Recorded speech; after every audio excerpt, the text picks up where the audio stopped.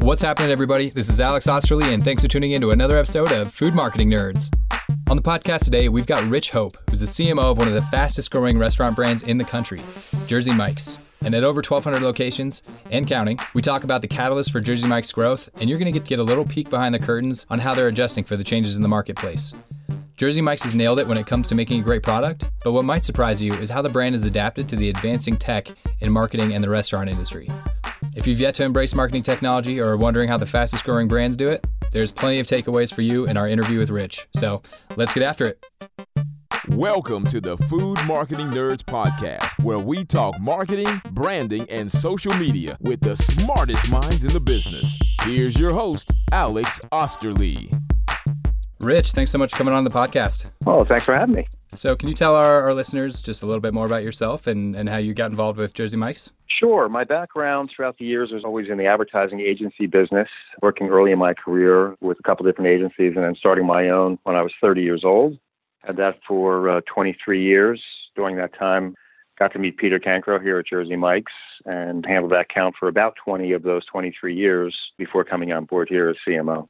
And so being on the advertising agency side for some time and then switching over to the client side, was there anything that was the catalyst to that decision? Having known Peter Cancro, the CEO and founder for so many years, I just thought there was something special about him. And I just thought that the company was poised. It had been growing at a fairly nice clip at that time, but I felt like it was poised to really grow. There was a couple of key leaders that were brought in at the time as well. Hoyt Jones, our president, among them. And I just thought it was a great opportunity here at Jersey Mike's. It turns out that it has been. It's been a great ride. So really opportunity was the reason why I jumped over to Jersey Mike's. And with that transition, I feel like it's almost impossible to get the context of what it's like to be on the brand side if you have worked on the agency side your entire life. What were some of the biggest aha moments that you had from the perspective of working at Jersey Mike's?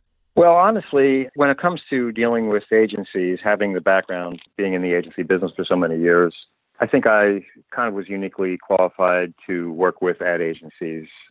Essentially, what I do now with our agencies is the same thing that I did with my agency over the years, is just trying to keep, the creative people focused on, what my agenda is or what the real objectives are, where we're going, what our goals are. Agencies at times tend to, go off on tangents. They like to be creative, but as long as that creative is laser focused to your objectives, that's when it works the best. Without, by the way, really, stepping on the creativity. That's the key. You can't just thwart everything and say, bad creative. You have to have a good reason to say it's a bad creative. And I think agencies like that too, because if they know what the objective is, if they're clear on that, then their creative can speak to that.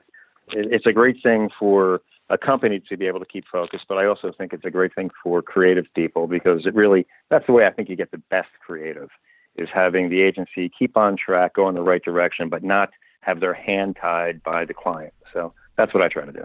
That makes sense. And I think that's a perspective, having worked on the agency side for so long, that you get that, I guess, the empathy of saying, okay, this is why you need to change the creative versus that's not going to work. We're back to the drawing board. Right. Correct. Exactly. You try to be objective driven and say, are we really achieving our goals and objectives here, or are we just having something that's funny or cute or whatever, but is the objective met? And I think that's the key to great creative, is having something that is, creatively inspiring and entertaining and something that you want to watch, but also keeping the objectives in mind. And so your role over these past few years, transitioning over to the role of CMO for Jersey Mike's has obviously changed.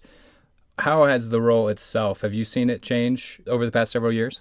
Well, yeah. I think that the biggest change for the CMO has been trying to keep up with technology and getting to know the CIO very well in your company and getting to be friends with the CIO, because it'll only help you out in the long run. 65% of our web traffic goes through a mobile device. It didn't exist 7 years ago. So we're all trying to keep up with that. When I go to conferences with other CMOs and other marketing directors, that's a topic that comes up constantly. Is there's so much that changes constantly with technology, kind of weeding out what is going to stick around, what's going to change. I mean, if everyone jumped on QR codes a couple of years ago, they probably would have been mistaken, because QR codes came and went very quickly. And not that they're not still used, but for a while you saw them everywhere. Now you don't. so much of that comes and goes that you really have to sift through everything and try to figure out what's going to stick, what's here for the long term, what can I invest in that's going to pay me back today but not be gone tomorrow. So those are some of the challenges that I think we're going to continue to have as technology just, accelerates at exponential levels. Do you have a process, or does Jersey Mike's have a process as far as vetting a new technology or a new, emergence of QR codes is a great example. It's interesting to see that concept have a kind of a rebirth with Snapchat codes and the Facebook Messenger codes, et cetera. But is there a way that you vet what might be a good tech or a good trend to start exploring further? Well, we develop a lot of technology in-house. We have a fairly robust technology department. Our POS system was developed in-house. Every one of our restaurants has the same POS system. We gather a tremendous amount of data that way. So by nature, we're kind of an in-house technology company. We try to be. So when we have to go outside for something new that we're not ready to develop in-house, the first thing we generally do is wait. We try to wait it out a little bit. It's a tightrope you walk between being a leader in technology, being out before someone with some things, which we've been fortunate enough to, we were one of the first to have an electronic loyalty program. And, our texting program was early in the going. So we adapted things that we thought were definitely going to stick around, but not immediately. For instance, when we started doing our texting, we used an outside company and slowly brought that in-house and developed our texting in-house. Same thing with online ordering. We used a third-party online ordering company for several years before we decided to develop it in-house. So as far as vetting the companies, same process we use with any partners. A lot of it has to do with chemistry. A lot of it has to do with their wherewithal and their strength in their own market. But that said, you can still make a mistake. If anyone has a great way to do that, please let me know. So it sounds like a little bit of investment with third parties, kind of exploring the viability of a new concept, and then if it proves to be effective, you guys can start to explore building something of your own. That's pretty much been the process that we used in the past. Yes. That's interesting. And I've heard quotes before that every company is a content company that sells X, or every company is a tech company that sells X. And in your case, it sounds like you're really taking the idea of being or having a centralized technology hub to help you grow and sell more sandwiches and service your clients or your customers more efficiently. I think to a great extent, that's very true. Everyone needs to be up on technology. Technology plays a role in every single company now. But I think that can be overdone a little bit, people saying that, because truthfully, we're a restaurant. We serve our customers great food. We want the in-store experience to be great. So essentially, we still focus on, our stores, people coming into our stores, our crews greeting people, making a great sub sandwich, high quality product, and making our customers happier when they leave than when they came in. So that's what we do. So we need technology, but really we can't lose sight of the fact that we're a sub shop and we sell great subs. And it's clearly paying off. Before the call, you'd mentioned Jersey Mike's rapid expansion, especially over the past few years with your tenure as CMO. What is the growth trajectory and how much have you guys grown over these past few years? Well, we're just about to open our 1,200th store sometime before the end of the year, I believe. And when I started, I think we were at around 500. That was a little over 6 years ago. So obviously our growth has been very, very rapid. And I just think, timing was right for us in a lot of ways to explode. But the basis of, the catalyst of our growth has been our great product, like I said, made the right way, prepared fresh, fresh sliced, fresh grilled, fresh produce, et cetera. And then just really a great business model where people can make good money if our stores are operated properly. It's a very good business model. So those are really the two things I think that have fueled our growth. And the percentage of corporate owned versus franchisee owned, what is that? A vast majority are franchises. Out of 1,200 stores, about 30 are corporate owned, and the rest are franchise. And from an operations and marketing standpoint, what are the challenges that come with having primarily franchisee owned stores? Or I guess a better way to phrase that, what challenges with marketing for a franchisee location are there versus corporate? Well, really, we're all about our franchisees. I mean, we're really a franchise company. We love our franchisees. We want them to grow. We want them to be successful. Essentially, we treat our corporate stores as franchisees. They give to the same ad funds. They participate in the same programs. So there's very little different in terms of the marketing or operations of our corporate stores. Franchisees are great. We love them. We have everything from single store operators to large multi-store operators. There's great operators on every single level, whether they're a large multi-unit operator or a smaller operator. I would say that we have a tremendous culture and positivity in our franchisees right now. They've been able to create opportunity for top managers, et cetera, when they expand. Some of them participate in ownership of stores.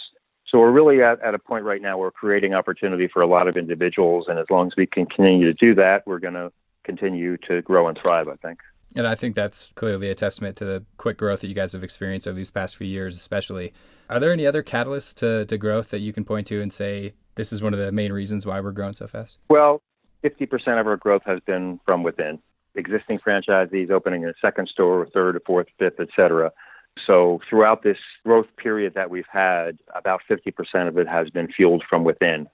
That, I think, is a testament to, our business model and our product as well. And so as far as the differentiators go, I mean, there's a few sub shops out there on the market. So what are the main differentiators for Jersey Mike's, and how do you guys get that message out there? Well, it's about quality and preparation. Those are the two things. We have the highest quality proteins in the business.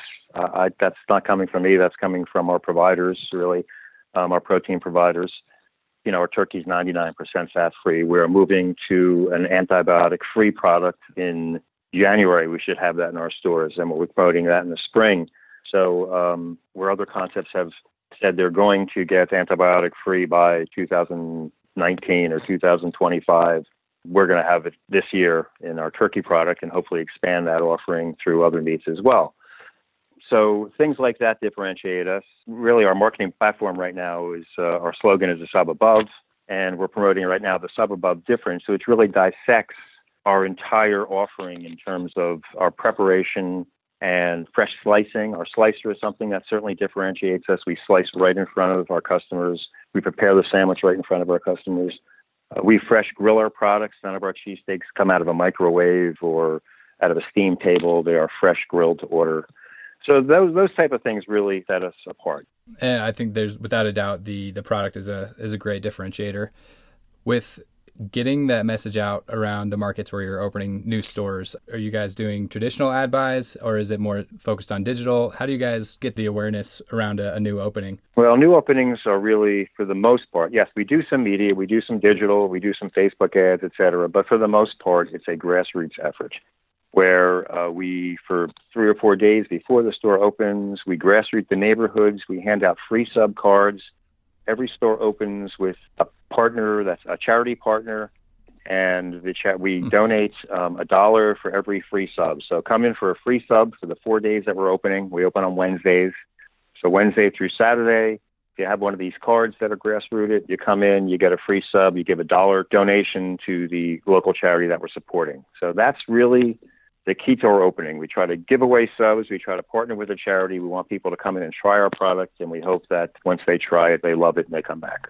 And the openings aren't the only times you guys are partnering with charities. From our conversation for the interview itself, it sounds like you guys have another event coming up. Our biggest marketing event of the year, and really it kind of kicks off our year in March every year, is our month of giving.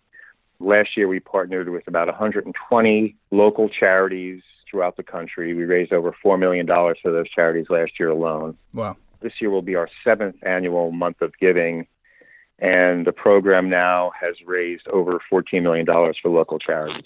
So we love that. Our franchisees are very, very community-oriented. They believe in giving back. They believe in supporting their community. It's part of our franchise recruitment process that people need to understand that when you're a Jersey Mike's franchisee, you give back. That's part of what we do.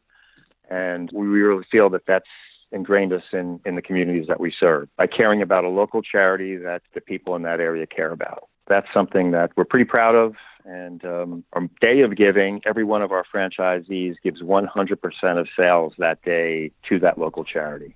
So that day alone, last year we raised over $3 million in that one day. That's incredible. So the other $1 million is raised by our customers that come in and donate, but that one day our franchisees give everything. Everything that comes into the store goes out to the charity. Wow, that is incredible. So that we think so. Just having everyone buy into it, which is pretty amazing. Other franchise concepts come to me and say, what do you have to do to get everybody to do that? That seems like you have to twist some arms or buy people off or whatever. And it's really not. It's just a testament to how caring our franchisees are. They want to be involved in this. They look forward to that day. It's crazy. We do 40% more business that day than we do any other day of the year generally. Wow. So their busiest day of the year, they're giving everything away to charity, but they're more than willing to do that. And we hope that there's a halo effect, and we hope that people come back. But that's not really why we do it. We do it to help the local charities. We have a slogan that's give to give, and that's what we try to do, just give to help people. And we just believe that it'll probably come back to us, but that's really not why we do it. That's a great differentiator and a way to identify potential franchisees, whether or not they're willing to do that. Are people coming to you guys to open a franchise, or are you doing outreach efforts? How does that work? Well, we do a certain amount of outreach, but honestly, most of the franchisees that we have at some point along the way tried our product and loved our product. Yes, I mean, a lot seek us out. We have the normal outreach programs. We do some advertising, we do some digital, et cetera. We go to trade shows, but a lot of it comes to us as well. And segueing over to the digital strategy, I know you guys are have a very solid foundation in technology. With social media, how does that play into your overall marketing strategy? And are you able to gauge and measure the effectiveness? Yeah, well, our brand has a very passionate, almost cult-like following to some extent. So we have fans that just love us. They love our product all around the country. We know how important social media is in keeping those customers engaged. Recently, there's a company called Foodibles that does every month. They do a analysis of every restaurant's social media impact. And actually, in November, we were number 12 on that list, which I was very, very happy about. We've been on the list now for several months and moving up. Hope to crack the top 10. But, number 1, 2, and 3 on that list, I think, were Starbucks, Chick-fil-A, and Panera. So some really, really impressive players. We measure, the growth of our following and our engagement, and that's basically the metric that Foodable uses. So, yeah, we're able to track it pretty carefully. We don't really go after numbers as much as engagement, but the numbers seem to grow kind of organically. Those are our two major metrics that we track. We also track positive versus negative comments, which are, for the most part, overwhelmingly positive. But we also respond to any negative comments to our customer relations department. And we certainly don't like to have any unhappy customers. So whenever we can reach out and try to get a customer back, that's certainly what we do. And so and I actually did see that Foodable report. So congrats. It's big to be on that list next to people who are these huge corporations who are spending an ungodly amount of We're budget. pretty happy. Out of curiosity, are you guys responding to, for me personally, if I get onions on my sub to go, I'm gonna be pretty bummed. If somebody complains and says I got something was wrong with my order on at this location, is that handled by corporate or is that franchisee? Yeah, we'll discover it through a couple of tools that we use to flag any negative comments on social media. If there's a way to contact the person, which there usually is, we'll take them offline. We'll put them into our customer relations department, and we will contact that customer one-on-one and try to resolve the conflict, apologize for anything that we may have done that upset them, offer them a free sub, and ask them to go back. And at the same time, we contact the franchisee to let the franchisee know that they also can reach out to this customer and, again, try to invite them back into the restaurant and correct anything that we may have done that made them upset. And so, just curious, it sounds like you guys are measuring the impact of the engagements and impressions for social media. Aside from sales and revenue and profit margins, what are some other important benchmarks that you guys are focused on, and how do you measure those? Well, the most interesting one, I think, for Jersey Mike's, which is a little different than everyone else, is we monitor something called bread count. And bread count is simply the number of loaves of bread that you sell in a given time period, day, week, whatever. The thing about bread count that makes it so interesting is that it spans the ages. So 10 years ago or 20 years ago, We know how many bread went out of a store on a given day, and we can compare it over time because, prices go up, so sales will always grow based on the fact that prices go up, unless transactions go way down. So bread count is just kind of our way of gauging transactions, more or less, but it's unique to us. So that's something that's kind of near and dear to our hearts at Jersey Mike's over the years. That is interesting. I mean, that makes perfect sense. Unique. Yeah, that's our founder. That's the way he looked at sales when he was young and working in the store, and that's still the way he looks at sales. So he says, "Don't tell me the number. I don't want dollars. I want bread. Give me the number of bread." So there is that deep history with Jersey Mike's, and with that culture and brand that's been established over time, is there any challenge with maintaining that history of the brand while adjusting to new consumer tastes? Well, the funny thing is, I think in many ways, without knowing it, we were way ahead of our time years ago by just by the nature of making a very, very fresh sandwich. The consumer tastes have shifted to freshness and fresh preparation and fresh produce and lower fat and less grease and, all those things that we did naturally 25 years ago that we didn't know the trends would catch up to us. But I think that's kind of happened a little bit. Now we have, as I said, the antibiotic-free turkey product that's coming out is something that we are shifting with new consumer tastes. The introduction of gluten-free bread, for instance, is something that also will happen next year. But really, the fresh preparation, the fresh ingredients, the high quality, the type of things that you would have at home, as other concepts over the years downgraded quality in order to try to reach a price point. We've never done that. And I give all credit to that for our CEO because he's just uncompromising when it comes to downgrading the quality. So essentially we have the same quality product that we had back, in 1956 when the first Mike Subs opened up. They always believed in serving the highest quality, and that's still what we do. I would agree with you. You guys are definitely ahead of the times in what you're doing as far as taking everything internally, doing this fresh and prepared in front of you approach. Are there, from any of the I guess, market research or any other events that you've been to, are there any other cultural shifts or behavioral trends that are influencing the QSR fast casual industry, whether it's online ordering or whatever else it is? Well, yeah, there are a ton of things. Certainly digital online ordering is big in everybody's playbook right now, trying to increase the number of online orders in some way. And we're doing that as well. In some ways, it's a little bit counterintuitive because we love that customer experience of coming in and seeing the product prepared in front of them. But, people like convenience, and convenience, I think, is one of the strongest motivators right now for all restaurant sales. People want it when they want it, and they want a convenience. They want it to be able to order it online. We're looking into delivery because people like it delivered. So there's just so many trends in the fast casual and QSR industry that we have to keep abreast of and either respond to or not. One thing about us is that we're a fairly traditional company. We haven't changed a lot. It's just the small tweaks with the online ordering, and that's interesting. What is your opinion on delivery? And I guess you see all the Postmates and Uber Eats, and what are your thoughts on that?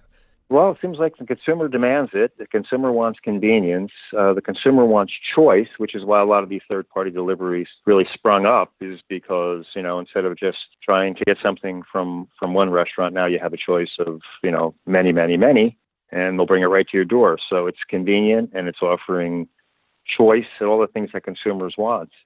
Delivery is something that everything that I read says it's going to continue to grow. So it's something that we are paying very, very careful attention to right now and testing in some markets. Yeah, it's an interesting shift because these third-party companies they can be tough to work with, from what I hear, as far as the profit margin that they take and the fees and just the ordering times. So, yeah, it'll be interesting to see how it all plays out, but I definitely agree.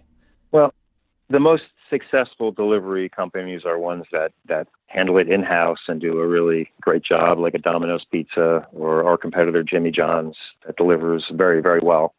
So it seems to me that if you're going to be in delivery, then you need to kind of be in delivery. So that's a choice that we're going to have to grapple with and probably make over the next couple of years. That makes sense. Now, there's a few questions that I ask each of our guests.